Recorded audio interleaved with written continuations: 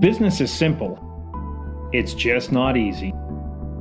We focus on 3 things to help you run and grow your business more easily: talent, sales, and how to scale.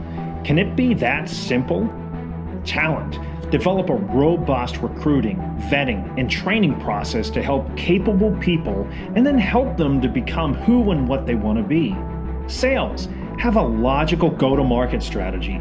Build the sales and marketing structure and plan around it, and then attack and execute the plan with fanatical consistency. Scale. Know where you're going, why you're going. Share with others why they would want to join you. Be clear on who's allowed to join you and what they'll need to do to stay on board. Anticipate roadblocks. Avoid them before you get stuck. And then when you do hit one, and you will, stay calm, problem solve, and find resources to get unstuck. Sounds simple, right? Simple to understand, but not easy to do. Join us as we focus on the tips and tricks and hacks for running a profitable, hyper-growth business. We'll share real-world horror stories and celebrate the victory sagas that will inspire you. This is the Talent, Sales, and Scale Show. Hey everyone, Brian Whittington with this week's Talent, Sales, and Scale Show. I have a special guest from the other side of the pond, Michael Hansen. So if you hear a slight difference in accent, yes, he is from the right side of the pond. So he comes to us with just a wealth of knowledge. He's running his own company called Growth Genie, where he specifically works to create a 30-touch omni-channel approach. So why 30? We use 25. Should it be 8? Who knows? We're going to find out today. He's also part of this roundtable host and an ambassador of EPSTA. Is that right? EPSTA? Yeah. Okay, so maybe we'll hit on that a little bit. But bottom line is why we have Michael on the show here today is, how in the world, with all of these opinions, do we really take what we're doing from an outreach approach, whether you call it an SDR, BDR, XDR, whatever you want to call it, how do we do the right language, the right approach to really drive top of the funnel opportunities? So that's why we have Michael Hansen on the show today. So with all of that said, welcome to the show, Michael. Thanks a lot, Brian. Looking forward to sharing all my experience and knowledge, and hopefully it'll be useful to some people listening out there. Well, I'm sure it will be, and we'll take lots of copious notes here. So let's go right into the first question. There's just unbelievable amounts of people that, say, hey, they have the secret sauce, they know the right way. I mean, why should we listen to you on messaging and this whole outreach approach? Why should we be listening to you, Michael? Yeah, I like the question. I think it's a great question. I think there's a ton of LinkedIn supposedly gurus, and they even put like influencer on their tagline. I saw a post earlier, funnily enough, saying if someone actually says they're an influencer, they're probably not an influencer, and you should be skeptical of them. So I think that's probably where your question's coming from. And I think I'm just, everyone listening to this podcast is probably in sales, or sales is relevant to their job. And I'm just another salesperson, right? So even though I run my own sales consultancy, I'm always learning, evolving, and most of my knowledge is through experience, right? So having sold, I've been an AE, I've been an SDR, I've run a sales team at a fast-growing company that went from 5 employees to 200 employees. I also had a lot of marketing background as well, and I think marketing and sales, especially in the B2B world, are just becoming closer and closer every day. So I think content is a huge part of sales. So that's a lot of what comes into my cadences. A lot of the early touches in my cadences are very much what I call awareness. So sharing content. A guy called Josh Brown, who a lot of people probably follow here, he talks about making deposits, so rather than withdrawals, and I'm very much into that methodology. So yeah, the reason you should listen to me is I'm just another salesperson like you guys. I prospect every week. I have consultations every week, or like demos, you would call them if you're in the software world. So I can just share some of my own experiences. And I like listening to these types of podcasts as well, because I like learning from others. So yeah, that's essentially why you should listen. Got it. That's a pretty good background. And first off, kudos. I mean, going from 5 to 200, that's pretty darn impressive. So now you talked about the intersection of sales and marketing, right? Yeah. And I'm not going to go down to the path of who should own the SDR role or who should own outbound. Should it be the marketing or sales? I don't care, right? All I want to know is how do we do it? So how would you say in that organization where you scaled from 5 to 200, or whenever you're working with your clients, what's the approach that you're looking to take? Where does it go sales? Where does it go marketing? How do we blend that line together? What's your thoughts on that, please? I think it doesn't matter as long as the two teams are aligned. Where it's going to go wrong is if the two teams aren't aligned at all. So, for example, if you have marketing running the SDR team, they make a load of sequences, for email, for LinkedIn, even the scripts, and they don't get any feedback at all from sales. And I've seen that happen in the past. So it's really important that marketing is aligned with sales, because sales, apart from maybe your customer success or customer service team, they know the ideal customer better than anyone, because they're having demos or consultations with the customers or potential customers all week. So they know what the pains are. They're doing discovery. So they've asked that question a million times, what are your main challenges related to X, whatever your business is solving? So it's really important you're aligned. So if you do work in marketing, it's really important that you align with the sales team whenever you're creating content. And that content can be, like an email cadence or a LinkedIn cadence, or it can just be, an ebook or more traditional content. But it's really important that marketing has those conversations with sales, because unfortunately I've seen it at a lot of institutions where marketing is not having those conversations with sales. And because of it, the content that they're making is not relevant at all. And then on the flip side of that is I've often seen sales or certain team members in the sales team saying that, marketing's content's rubbish, they don't give out good stuff. And again, it's because they're not having conversations with marketing. So it's like, ask marketing, what are the most downloaded pieces of content that we have? What are our blog pages that get the most web traffic? And then that's what you should be sharing, because those are probably the most relevant things to your customers. So it doesn't really, as you said, it doesn't matter if it's sales, is it marketing? It just matters that the two teams are aligned and there's very good communication between both departments. Okay. So, and here's a frustrating thing, right? We all know that. Yet time and time again, we see it not happen. So any suggestions that you can give to us, how do we get that alignment? How do we get those two talking? Because it's the age-old dilemma. Your leads suck. Well, you suck. You can't close anything. You can't sell anything. So how do we get those two talking and really working together? What have been some of your ways of doing that?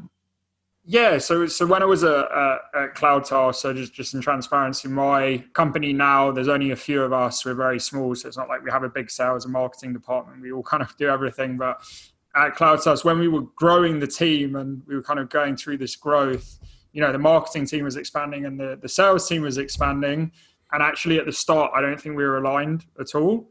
And that was probably a lot to do with me as well, because I was responsible for that. And then what I realized is that there needs to be this communication, like I said, because sales was complaining about marketing was complaining about sales. And I realized it was purely a communication thing. Both companies, or not both companies, both departments were doing well, but they weren't communicating what they were doing to the other one. And that's, where things were going wrong. So what we started doing was, at the start, actually, we ended up doing a call every day, which we realized became a bit overkill. But it was like half an hour in the morning. We called it Sales and Marketing Scrum, and we get together and discuss things. Eventually, we moved it to Monday, Wednesday, Friday, which seems to be the perfect format. And it was really good because it just kind of got everything out on the table. We were very frank as well, so it was kind of like no holds bar. I think don't have any like areas of sensitivity where you can't say certain things. Just have very open and transparent communication. And again, if you're sales, and again, I don't know if I can use this word on a podcast, but if you think the content is shit from marketing, like tell them, but don't just say this is shit. Say, look, I don't think this content is really relevant to our customers because of X, Y, and Z, and they're going to like that, and you can provide feedback. So that's what I'd recommend. Just have regular calls at least every week. As I said, there should be a few times a week, and just have very open and constructive feedback between the team. So let's dive down a little bit more deeply on that. So I'm in marketing, okay? Because you've worn both hats quite a lot, if I'm not mistaken, correct? Yep. Okay, so I'm in marketing. what are my core focus? What's my core belief? What's that lens through which everything is coming through whenever I'm wearing my marketing hat? Yeah. So essentially, what are the main goals of marketing? Is that what you're saying? Well, no, more perspective, right? Because main goal of marketing is going to be driving leads, brand. Well, it could be that. So yeah, let's hit on that one. What are the main goals of marketing? And then I'll dig a little bit more deeply. Yeah. So it's quite an interesting guy to follow on LinkedIn called Chris Walker. You may have seen his stuff. Yeah, he's got some good stuff. So yeah, he runs a small marketing agency. I've actually done podcasts with him as well. And the reason I mention him is because marketing is slightly changing in the sense that back in the day, there was this big focus on like ebook downloads and getting leads through ebook downloads. But the problem was it was more focused on just the number of leads rather than the quality of leads. And actually what we're seeing now is the like middle of the funnel essentially is getting a bit more blurred with the basically the gap between the top of the funnel and the bottom of the funnel is getting a bit more blurred, because things like ebooks, for example, what's actually started happening is people are putting ebooks as blog articles and they're not gating them. So before it was like, we've got this amazing ebook, but we're only going to give it to you if you give us your email, your phone number, etc. And now people are like, do you know what? We're not going to do that anymore. We're just going to give you this and we're just going to give away content and you're on our website and that's all we really care about.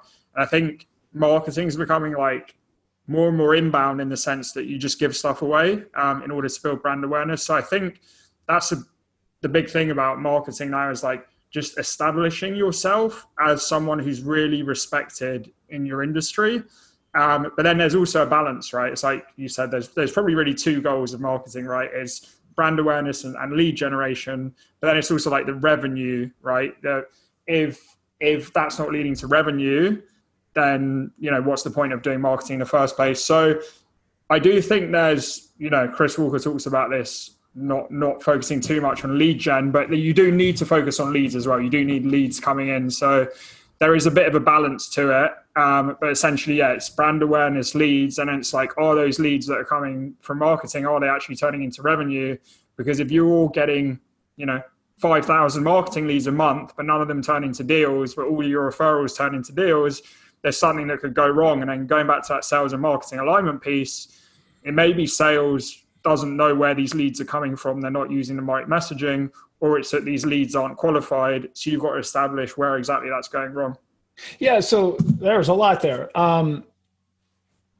With what Chris Walker is talking about, because that was pretty shocking to me. It seems like what he's doing is he's pushing out the content, and it's almost like, and I don't know this for a fact or not, but you can maybe give some insights there. It's almost like the people who are liking the articles or liking the posts or are interacting with the things, those are what are seemingly to count as leads, and we're starting to strike up conversations with them. Is that a right understanding on what he's doing?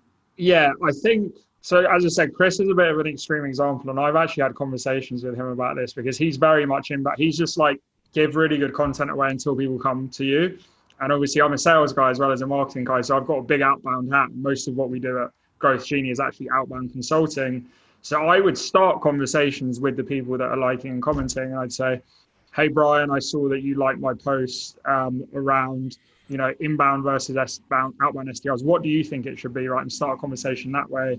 Whereas I think Chris's methodology is just like give, and wait for the inbound leads to come in. So I'm a little bit inbound and outbound with my approach. I think that's really the future. And I think inbound and outbound are so related as well, but that's a whole nother conversation. It is, because, and let's face it, I mean, nobody loves picking up the phone. I mean, there's going to be people that lie about it and say that, well, there's really two people, this old joke, right? There's two people that love outbound sales calls, right? Those that no longer have to do it, and sales managers, right? That are forcing you to do it. So, I mean, it is a pain in the neck to do that. So everybody loves this idea of strictly inbound and I can do lead conversion. Yeah. The challenge, in my belief, is how do you build that up? because to become that content matter expert, that subject matter expert, and to push all of that content out to build up that following, that's not going to be an insignificant endeavor. That's going to take 6 months, 9 months, a year, 18 months to really build that out to where you can have a more consistent machine. Or am I off base on that understanding? Yeah, no, it takes a long time, especially things like organic search on Google, because I know a lot of like leading experts on that, and it can take anywhere from like 6 months to a year or longer to really get consistent leads coming in on your website. And that's if it's successful. If it's not successful, you may have to do it all over again. But I think, again, going back to the point about, you know, the inbound versus outbound thing, and even if you do have a ton of inbound leads, and again, there's a train of thought now with Chris and some other people about like if a webinar lead comes in or if an ebook download leads comes in, you shouldn't really be trying to sell them. And I think you should, but it's about the messaging that you use, right? So as long as when you have a conversation with that person that watched the webinar, the messaging is relevant. So ask questions that are relevant to the webinar rather than just be like, hey, this is us, this is our service. And it's probably completely unrelated to the topic in the webinar. So I think it's about finding that balance between building an inbound machine and building an outbound machine. And actually what I found is most companies do one or the other at the start. And then actually what happens is they get to a point where they realize you need both inbound and outbound. And I remember actually I saw a talk by Brian Halligan, the CEO of HubSpot, last year in London. And he was talking about the fact that, you know, HubSpot started to do like billboards, right, in San Francisco. And he, you know, HubSpot, again, they didn't create inbound marketing, but they've become the most established authority on the subject. And he was saying, you know, he had to rewire himself because he'd been brainwashed by his own thing of like inbound is everything. And actually he realized in the end that the outbound was key. And I've seen others where like, even at CloudTask, for example, because we were like essentially kind of like an outbound machine, we got to a point where we need to invest in marketing. You know, we can't just get everything from like outbound and referrals. We need to actually have marketing leads that come in. So I think eventually every company is going to go to like an outbound and inbound model. But it's just about finding that right balance, right? And having a good mix between the two. Yeah. So, because if we do inbound only, you know, they're like, oh, I can get my cost per lead is like $20 or $300. But how many of those are actually any good? Right? Because it really seems like if you look at your, and I'll contend that most people on this listening this have no idea what their true customer acquisition costs are. Whenever they bring the blended approach of marketing and sales and the team and the tools and everything that goes into it, that cost of customer acquisition, my sense is most people have zero clue what they're doing. So yes, it is that blended approach, because what's working from a marketing perspective is likely going to change on a dime.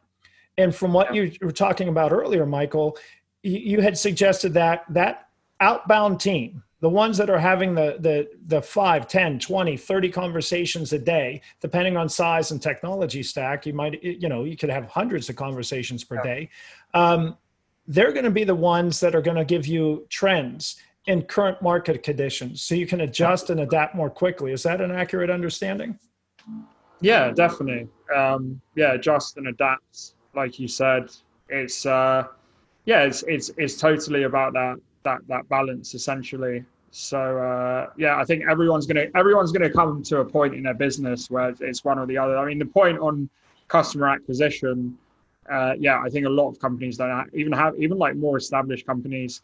I think one of the problems you've got is attribution as well. So I think that's one of the main problems with like Chris Walker's approach is, if you're just doing brand awareness and you're not going for the leads, you're more just going for that inbound approach. How do you measure the impact of that, right? Because you've skipped out that step in the middle where it's all about like number of leads. And as you said, if you get loads of $300 leads and you think that's a small cost per acquisition, but none of them convert to revenue, that's a cost. You're losing money from it, right? You're not gaining money from it.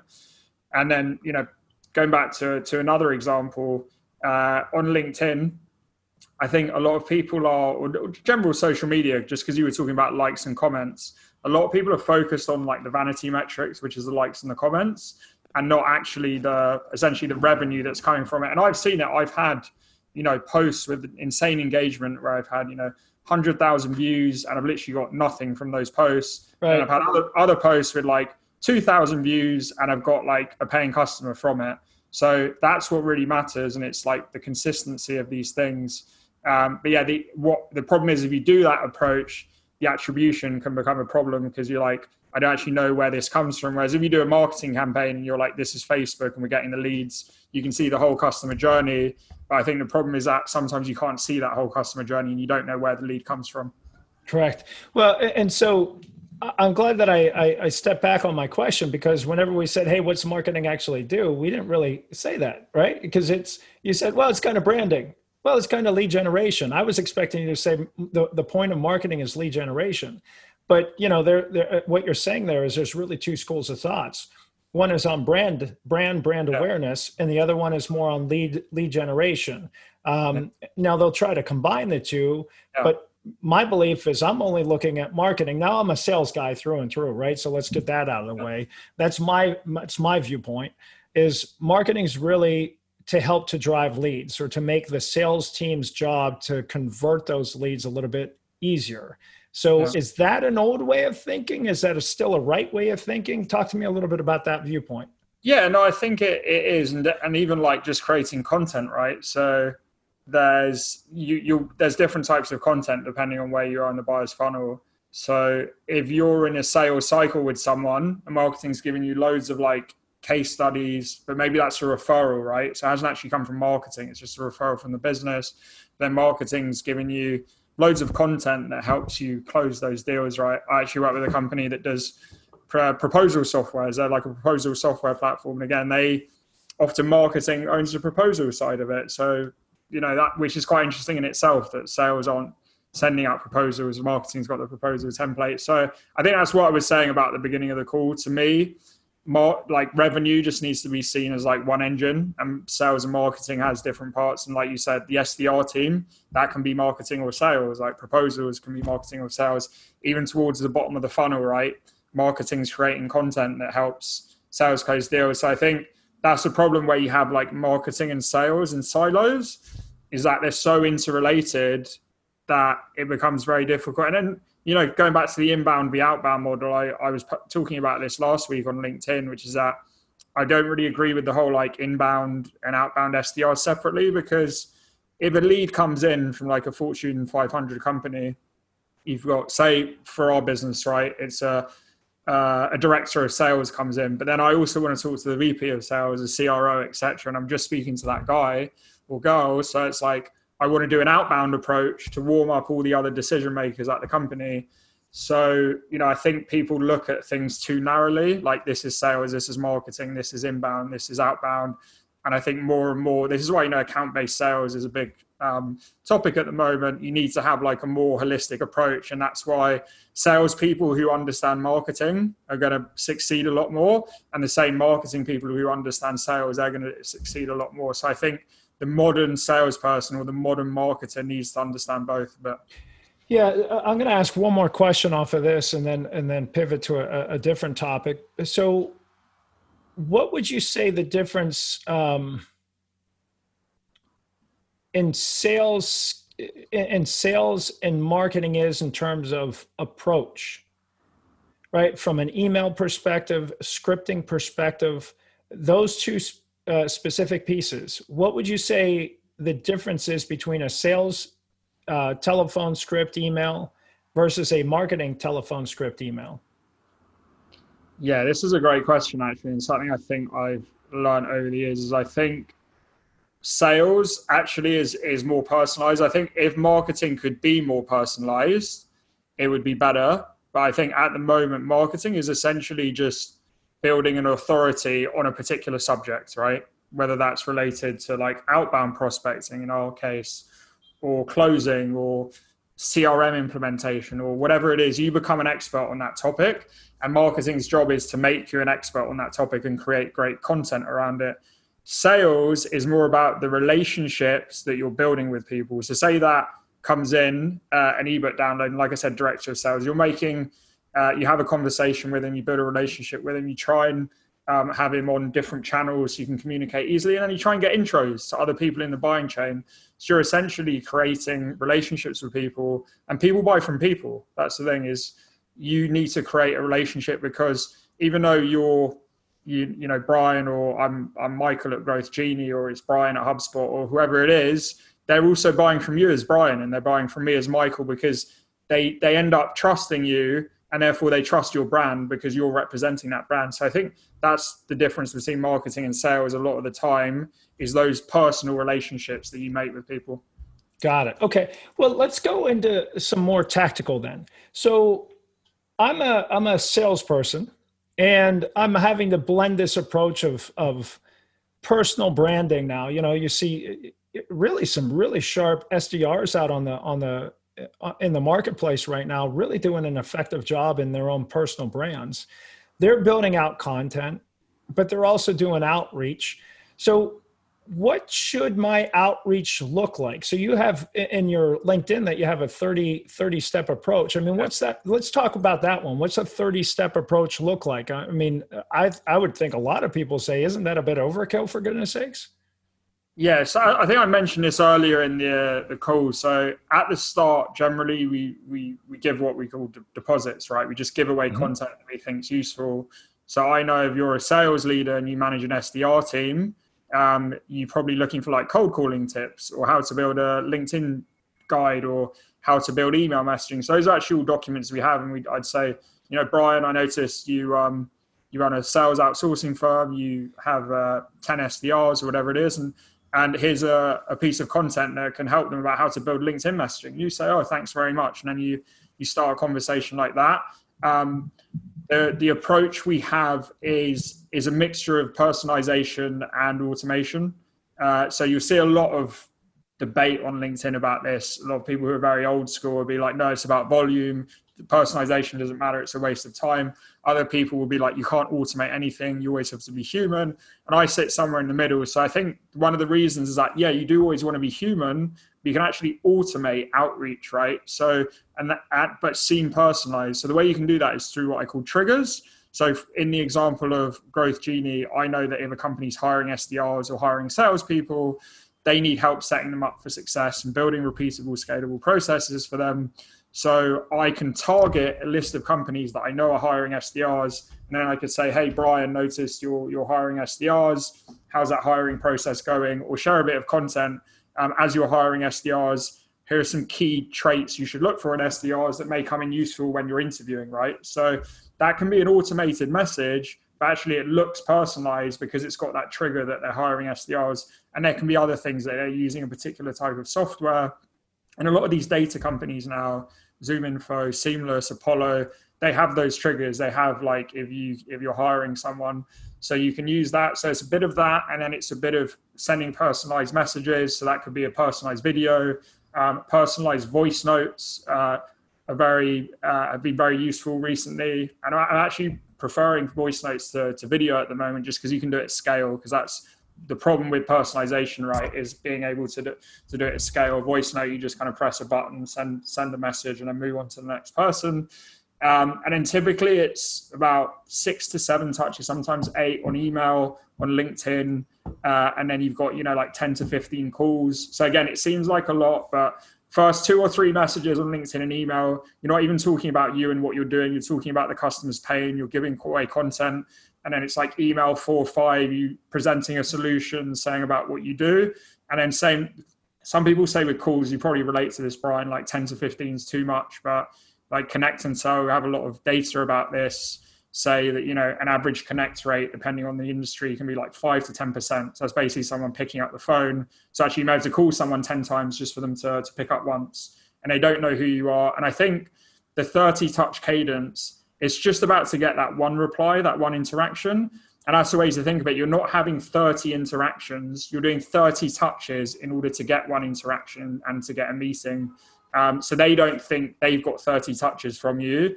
That's more what you're doing just to have that one interaction with them.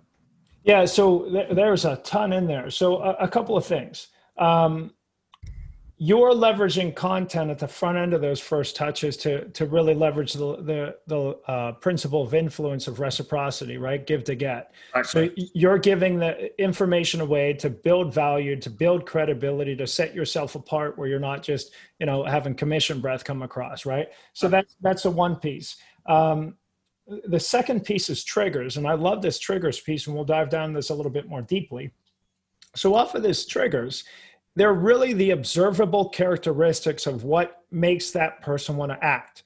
So a new so-and-so shows up, new VP of sale, new CRO, new CMO, whatever the case may be. If you've had triggers in the past, you know that they're looking to shake things up and do things differently, likely. So those different trigger events, are they hiring certain people? Maybe just introduced a new product or service, and you laid out the different tools that we can tap onto those as well. Now, with the voice notes, are you meaning voice notes through LinkedIn, or voice notes? Is that something different that we should know about? Yeah, LinkedIn. So LinkedIn voice notes have been really powerful. I think I saw a stat like only 1% of LinkedIn messages use like a video or a voice note. So half of the battle in sales is just standing out, because so many, especially if you're reaching someone at a C-level company, they're probably getting prospected 100 times a day. So your messaging has got to be really good and really stand out. Yeah. So just so you know, so let's be very tactical on this one. If you're going on LinkedIn for a voice note, you have to do it from your mobile, and off of your mobile, make sure that you hit that plus button on the left-hand side of that little messaging. Now, I don't know about you, Michael. Have you found with videos, oftentimes whenever I shot videos, they get hung up, but I found really good success with the voice notes, like you suggested. Have you had any success with the videos through it? Video works really well. I have had a lot of success with video. The only reason I said I prefer voice note is because of the productivity. Like, I could probably sit, and I've done this actually, and I was speaking to actually an account executive that I was coaching the other day, and he said the same. Like, you've been in the middle of something. So he was actually in the airport. I've had it before where I was like, I can't remember where I was, but I didn't have access to my laptop. And you can send like 50 voice notes in like an hour, right? You can just bang them one after the other. Whereas a video, you could probably do like 10 of those, right? So the video just takes a bit more time. So that's why the voice note I like, because you can do it at scale. But video is great as well. So, I'm not hating on video. Video is better than like a normal message if it's got the right information, right? So I recommend both approaches. It's just from a productivity perspective, voice note's a little bit better. Nice. Okay. Now, how about Vidyards, Looms? How does that fall in? Do those fall in at all in your 30 outbound attempts? Yeah, definitely. So there's a couple of video messages, typically actually towards the start. And this relates to triggers as well. So again, if I know a company's hiring, or if they're growing the team, for example, I can go on LinkedIn Sales Navigator, and there's essentially a graph, and it shows me like if the sales team's growing. And this is a big one that I do. I share, and I'd say, hey, Brian, I noticed the sales team's growing. As the sales team grows, often, the SDR team grows, and you have a VP of sales, but he's busy managing the account executives, and he doesn't have time to manage the SDRs, and, processes can get lost. Is that a challenge you can relate to? And would you be interested in a quick chat? So that's the kind of messaging you can have. So you can use video and share screen on something in the video that you think is relevant. Again, if it's an industry you know about, you could actually go to their website, talk about stuff that's on their website because you know about it, because you're an industry expert. So I think video is very powerful, where, again, I think most people know video is like, hey, I'm just going to record myself talking. But the thing I really like about Vidyard or Loom is you can actually share screen on another great tactic, share screen on their LinkedIn profile. Because it's not just like, hey, I researched your profile. It's like, scroll through and, hey, I saw this thing on your LinkedIn profile. And even it can be something personal. Like I had one the other day. Hey, I noticed you went to Bangor University. I was actually just in North Wales on holiday, and then, start a conversation around that. So, use video to share things about them. So that's the thing about video. Make the video about them. Again, same basic rule in sales. Don't make it about you, make it about them. Yeah. Now, have you, first name's Jeremy, I can't recall his last name, came up with a couple of ideas where we can leverage video as a template, right? Where we're not using their specific name, or maybe we're on a website, maybe ours as opposed to theirs. So if we have a if our average value of sale or our lifetime value of a customer maybe doesn't allow us to be quite as customized, is it still a good approach to have it on our website or maybe our LinkedIn as opposed to theirs? I mean, clearly theirs would be ideal, but still worthwhile, or should we skip it? Yeah, definitely. So this is an approach I've used at a company level. And again, it wouldn't work on the LinkedIn lead page, but it may work on the LinkedIn company page, right? So again, that they're growing the sales team, that's less about a person and more about the company. So I could, again, take that approach. Notice you're growing the sales team, show the graph on LinkedIn that's growing. And again, you're personalizing it, but you're personalizing it at an account level rather than a company level. So I've seen that where someone's trying to sell into a buying chain of like 50 different decision makers and influencers, and they can start a personalized, what seems like a personalized outreach to all of those 50 decision makers, but it's actually automated. It's automated at the company level, right? So you can send maybe an email that's with text that's very relevant to their company. I notice your company's doing this, or sharing this piece of content. And then 2 days later, again, send that video that's sharing screen on their company page or their company LinkedIn page. So yeah, that's certainly something that you can automate as well. Yeah, and notice the language that he used there. Whenever Michael said, hey, we're looking at these triggers, and then he just said, you can talk about things that are relevant, because if we can't customize, if we can't take the time to customize, we can at least make sure that things are relevant. And those relevance, that level of relevance is really going to come from those trigger events. So it's a really nice, build on, if you will. So, okay, good. Now, we're sending these messages, we're sending we're doing the outreach. How do we go about, what's some different language that we should use, messaging that we should use? Any tips or tricks or hacks there? Yeah. So again, start with the pain, right? So, when I'm doing outbound sales training, I always start with who's your ideal customer profile? Some people don't have that spelled out correctly, believe it or not. But who's your ideal customer profile is obviously the first thing. The second thing is, what are their pains, right? So write down the different personas, because you've got the customer profile at a company level, and then you've got it at a contact level, right? So say I sell to like sales leaders, marketing leaders, and CEOs, and we have our own playbook. So in the playbook, I'm like, write down the top 5 challenges with all those personas. And then it's about, at the start of that, what content is relevant to that. So again, if you're having conversations, these are the main pains, speak to marketing and say, what's the main content that we have related to this pain, right? And then same with triggers, like write down triggers are a good example. So triggers is also massively relevant to marketing. So you can say, a lot of the people that I speak to, they're like hiring SDRs and they need help, training, coaching, consulting them. So speak to marketing and say, can we create any content around like how you train SDRs, or like challenges related to training or hiring SDRs? So you got the triggers and then the pains, and then it's like the questions related to that. That's a big thing as well, is that I think on a cold call, people are trained to ask relevant questions, but people don't do that much on email. They just always ask for the meeting. And it's like, no, same way as that, you could ask a question on a call, like, how are you currently training and onboarding your SDRs? Do that on an email as well. I've started loads of conversations that way. And then they're giving you all the information. And then at that point, then you can customize your solution, right? So we can help you solve X pain with Y solution.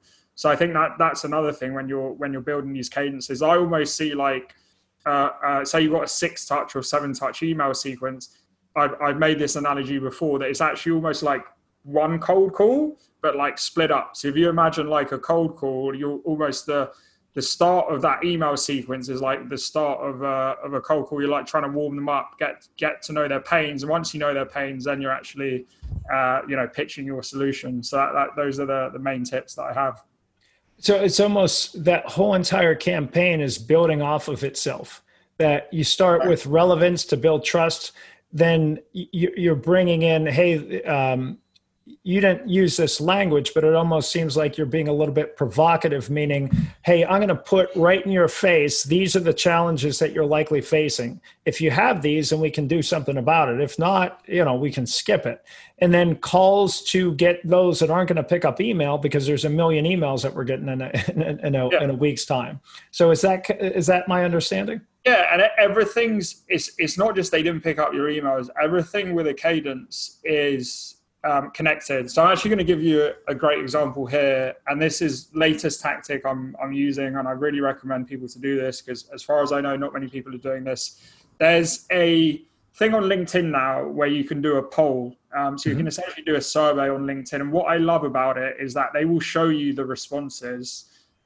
So I've started a lot of conversations recently. We've been advising Growth Genie clients to do this, and they've been having a lot of success because the hardest part of being in outbound sales and being cold outbound, rather than if you're like an inbound account executive, you can ask them questions, you can get to know them, is that, as you said just there, you have to assume their pains. You have to be like, you can probably relate to one of these pains, but you don't actually know.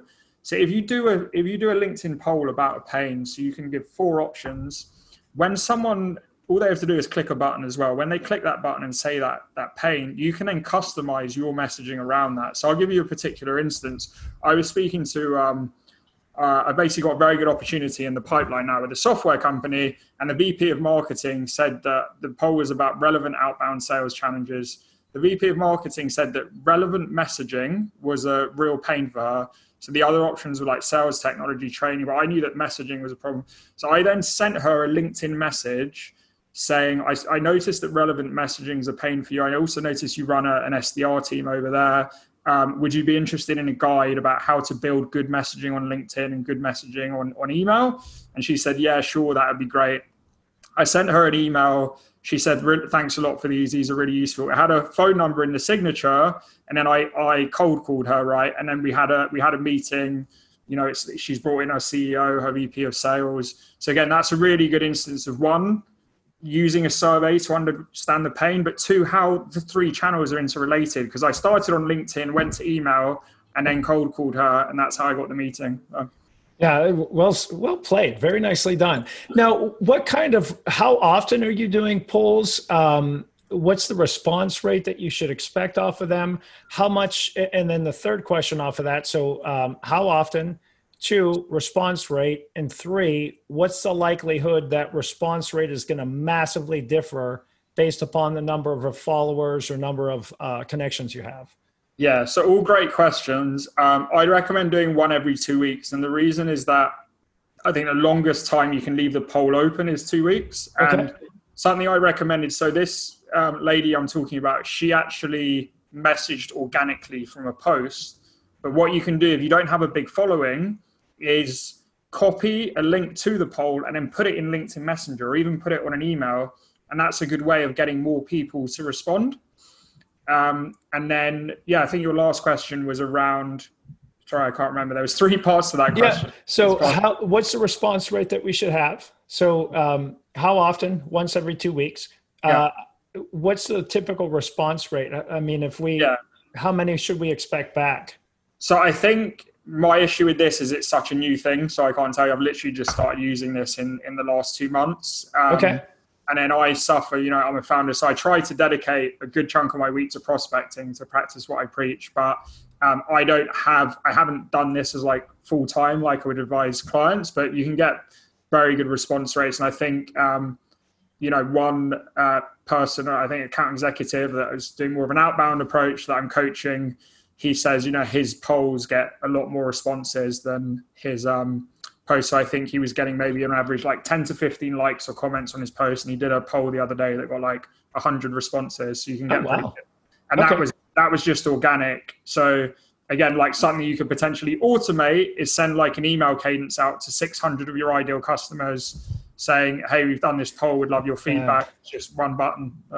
It's actually really, really nice use case there, Michael. And notice for those on the call or those listening to this, Michael's trying stuff out. I mean, if we're not trying things out, to a earlier comment that you made, one of the biggest things is, how do you stand out? How do you differentiate yourself? And if you're not trying these new things and learning this, you're going to get left behind, because there's a lot of younger folks coming out there that are so comfortable with all this different technology. Now, I got more gray hairs than what most people are listening to this do.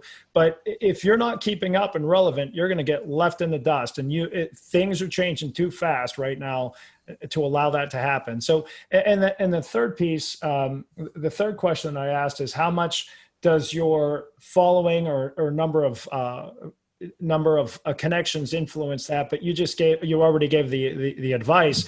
If you have a small number of connections, or you don't have the following that you might like, put that out in an email signature, or make an email cadence out of that. That's a great idea. There's probably 7-8 other ways in which you can leverage this, even from an account management standpoint, would be pretty darn interesting. So no, I love that idea. That's great. Okay, so being cognizant of time, let's start to wind this down. I mean, you've given us so much, Michael. I can't thank you enough for this.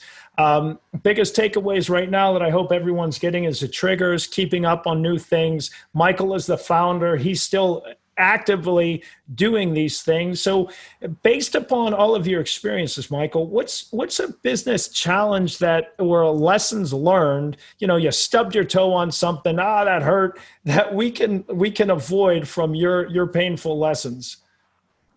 Yeah, I think just execute, right? So I think it's something I actually posted about today. I think a lot of salespeople, especially younger people now, because they're not cold calling, for example. I think cold calling is great. As you said, it's one of the hardest jobs and a lot of people don't like doing it. But the good thing about cold calling is you can't really hide behind anything. It's very personal. And I think one of the mistakes I made at the start was I would think too much about the strategy and the messaging and stuff behind that, but I wouldn't actually execute. And I obviously executed to some extent, but looking back at it, I probably should have done it more at scale. And that's how I learned a lot of the things I did, by testing, right? So I tested a lot of different approaches, and then through that, you learn what works and what doesn't work. So that's, I think, one of the pieces of advice I would give to anyone out there right now is don't spend all your time even though I've talked about personalization today, if you're only sending out 50 emails and 50 LinkedIn messages a week and you're personalizing absolutely everything, you're not going to learn that much, because there's always going to be a balance between quality and quantity, right? And it's both, right? Because you have to be very relevant to the company and the lead that you're contacting, as I mentioned today. But sales is also still a numbers game at the same time, right? So you have to work out what's your total addressable market and go after that. And again, even if you're at the start of your company, especially, we're talking about your ideal customer profile. You may not know who your ideal customer profile is. And the only reason you're going to learn who it is by speaking out to them and reaching out to them and seeing, what are the conversations you have that actually lead to sales. So that's a big thing that I would say is just execute. Don't worry too much. Even just to give you another example, actually, something that really upsets me on LinkedIn and some of these so-called influencers is when people shame SDRs on LinkedIn and say, hey, this messaging is so terrible, etc. And again, going back to mistakes, some of the messaging I used to write at the start of my sales and marketing career was absolutely terrible. But partly because I didn't have much guidance. A lot of my first roles there were at small companies and I didn't have an SDR manager or marketing manager or whatever. So I used to write terrible messages. And actually some of the feedback I got and how I learned was through really kind prospects that said, hey, I'm not interested, but this is what you should be doing, X, Y, and Z. And that's how I learned. So you'll learn, I think I wrote about this on LinkedIn. The only thing worse than a really bad sales message is not sending any message at all. So to all the people, even when I get really crappy messages on LinkedIn, I'm at least they're trying, right? And I think that's a big thing nowadays with a lot of these so-called sales influencing gurus. They're never do this. This is terrible. I'm yeah, it is terrible, but you have to learn some way. And I actually empathize with those, junior SDRs, because at least they're trying and they're going to learn and they're going to get, even if they send that terrible message, someone posts about it on LinkedIn, they're okay, it doesn't work. So now I can change the messaging. So that's a big thing, is just to execute and get on with the job. Yeah. I had a good mentor of mine. He always said, stop with the navel exercises where you're just sitting, contemplating, looking at your navel, whether or not you should act. And really it's getting in the game, getting in the battle, that you're covered with scars and dirty and bloodied up from doing it. And those are unfortunately the best lessons learned. So that's great advice. You've given us a lot of these already, but one business hack for talent, finding talent, building them up, sales or scale. What's one thing that you want to impart to these folks that they should really take away and do? Yeah. So in terms of like finding talent, it could be finding talent, building up the talents, training that talent, or a hack on sales, or scaling the business, because you've done it all. You can hit all of them if you'd like. Yeah, I think in terms of finding talent, and I think the thing is with SDRs, especially now, as a lot of them are like green is the word a lot of people use, right? It's their first job, they're straight out of college. So I think a lot of companies will look more from like an academic perspective, like, did they go to a good university? Did they do this? And I think in sales, it's not, obviously it's important, but I think the most important thing is like the hungriness and the attitude. And the people that I've seen really succeed as like SDRs or junior sales roles is they're very willing to learn. So they listen to all the, content or training that's put their way. And then they're also very hungry, like I was saying about executing. They want to just reach out. They want to make calls. They want to send emails because they want to learn. So those two things I would focus on is not look too much at the academic side, because sales, it's a science and an art, but it's also something you learn by doing. And like I was saying in my last point, there's not like I'm sure there are now, but there's generally not like sales degrees at university. And even if there was, I'd be very skeptical of it, because sales is something you learn by doing, right? You can study and you can go on LinkedIn and, you can see, for example, a lot of these sales influencers or people that are putting out great content on LinkedIn, you can like them and comment and do all that. But if you don't actually put into practice what they say, then you're never going to learn if it's true or not and if it actually works. That's what I would say. If you're following like a John Barrows or Josh Braun or whatever, don't just like and comment. Take what they've done and put it into your day-to-day, and then you can know if it's worked or not. Correct. Knowledge for knowledge's sake is pointless. It's knowledge for application's sake. And it's infuriating to see how few people do that. So well said. All right. Resource that you might recommend, books, a podcast, anything that we should be watching, checking out, learning from, so we can take that learning and apply it and become as smart as you, Mr. Michael Hansen. As I said, I'm just another sales guy here, sharing my experience more than expertise. But I appreciate those comments. And then, there's a guy called Daniel Disney who you may or may not know. He's also got his own consultancy, but more focused on LinkedIn. Okay. He built a huge following on LinkedIn, and he's got a book called The £1 Million LinkedIn Message, which is all about how he basically closed the deal worth £1 million just off LinkedIn. It's got the story of that, and then it also has some templates for LinkedIn. So that's something I really recommend.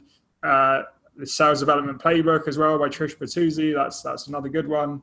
Those are a couple of things I'd recommend. And then I think the other thing as well is like encourage other aspects of your life. So this is a very different thing that I will say, but I find often by other areas of my life influence my sales career. So I think I see a lot of people, it's like sales, they're thinking about it on the weekends and they're listening to sales podcasts, etc., which is good, but also have a bigger life in the sense, other activities and other passions outside of sales often teach you things for sales, because sales is a big skill, like just generally in life. Like a lot of things you learn in the sales world, you can apply to other areas. It's the same, a lot of life skills you can actually use in the sales world. So that's like a quirky bit of advice I'd give. I like that quirky bit of advice. I mean, I always suggest that sales is nothing more than leadership, which is teaching. I mean, really sales, leadership, mentoring, managing, teaching, it's taking somebody's behavior and getting it to change and change for the good. So I think that's really great advice. Appreciate that. All right. So trends, what should we be watching for? What should we be looking out for? Let's grab the magic 8 ball. What's the future hold for us trends wise? Yeah, I think there's going to be a new platform. I don't know what it is still yet. That's going to be massive. Obviously, like 5 years ago or 10 years ago, LinkedIn wasn't such a big thing. I think LinkedIn started as a recruitment platform. And obviously now it's more of a sales platform, obviously still massive for recruiting as well. Like 20 years ago, email wasn't a big thing. And I think a lot of these things like LinkedIn, like email, for example, at the start, they were incredible to use because people weren't receiving many emails. Whereas now, as I said, a C-level decision maker could get 100 prospecting emails a day. And same with LinkedIn. Even like a couple of years ago or before the pandemic, it was easier to sell on LinkedIn because people weren't getting as many messages, whereas now LinkedIn has like become the next email. So I think there's going to be a new channel that will emerge for sales. I don't know what that is yet, but I would advise people to like test out those other channels as well, because eventually there's going to be something that you can use. And I know some people are like getting meetings on like Facebook groups and Slack actually, and like all kinds of things. So I would just say keep your eyes and ears open, because I think there will be another channel that will emerge. And I think if you just stick to the same old thing and don't evolve with the times, then, you know, you're going to fall behind the rest. Yeah, I love that. So good. All right. Well, hey, who should reach out to you? How should they do it, Michael? And why should people reach out to you? Yeah, sure. I'm happy to be reached out to literally anyone. Obviously, if you're a VP of sales that's looking for help building scalable outbound processes, then contact me. But same, if you're like an SDR just looking for a few tips and hacks, feel free to contact me. LinkedIn, so just my name, Michael Hansen, and then probably put in there Growth Genie and I'll come up. So you can message me on LinkedIn Messenger, or feel free to send me an email. So it's mhansen@growthgenie.co, not .com, just .co, as people get that wrong. And happy to speak to anyone that's interested. Yeah, and Michael's legit on that. He's a good guy looking to help the community. And even if you look at some of his nonprofit that he's doing on his post. So that's one of the things that I really appreciate about you, Michael. So thanks so much for your time here. Tons of takeaway here. Remember your triggers. Remember that marketing and sales alignment. Stop thinking about it, just doing it. Even if you're doing it poorly, you're going to get better off of it. And my goodness, start leaving some audio LinkedIn, for goodness sakes. All right, Michael Hansen. On behalf of Michael Hansen, this is Brian Whittington with the Talent, Sales, and Scale Show signing off. Talk to you soon.